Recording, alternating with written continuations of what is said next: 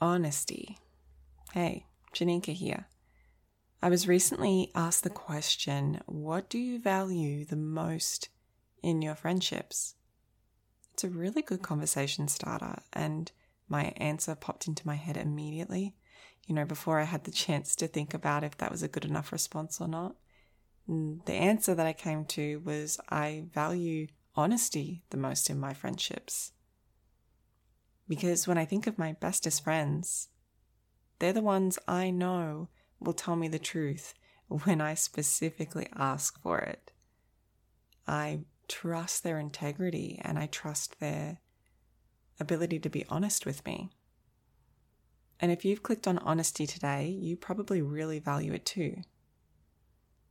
And sure, there are appropriate times for white lies. Maybe we tell a white lie every now and again to lessen the load of hurt feelings or to even avoid unsafe circumstances. There's a list, white lies, I'm sure. But in today's Story Power, I'm going to be reminding you of two really important things when it comes to honesty in our narratives. Let's just take a breath. Let's sink into our bodies here and get comfortable in the space that we're in right here, right now. I'm going to get you to roll your shoulders back and drop them down. And now loosen your jaw. Let out a big releasing exhale when you're ready.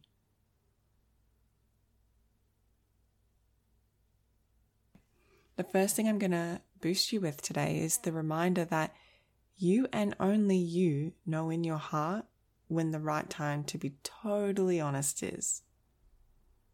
And what I mean by that is that it's not always the right time or the right moment or the right situation to give 100% honesty all of the time when it comes to others.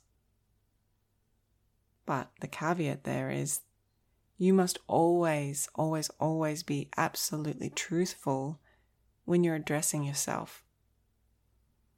When you're engaging with yourself in self-reflection, in mindfulness, in your day-to-day interactions, you owe it to yourself to give yourself an honest answer. To act in an honest way for self, to honor yourself truthfully.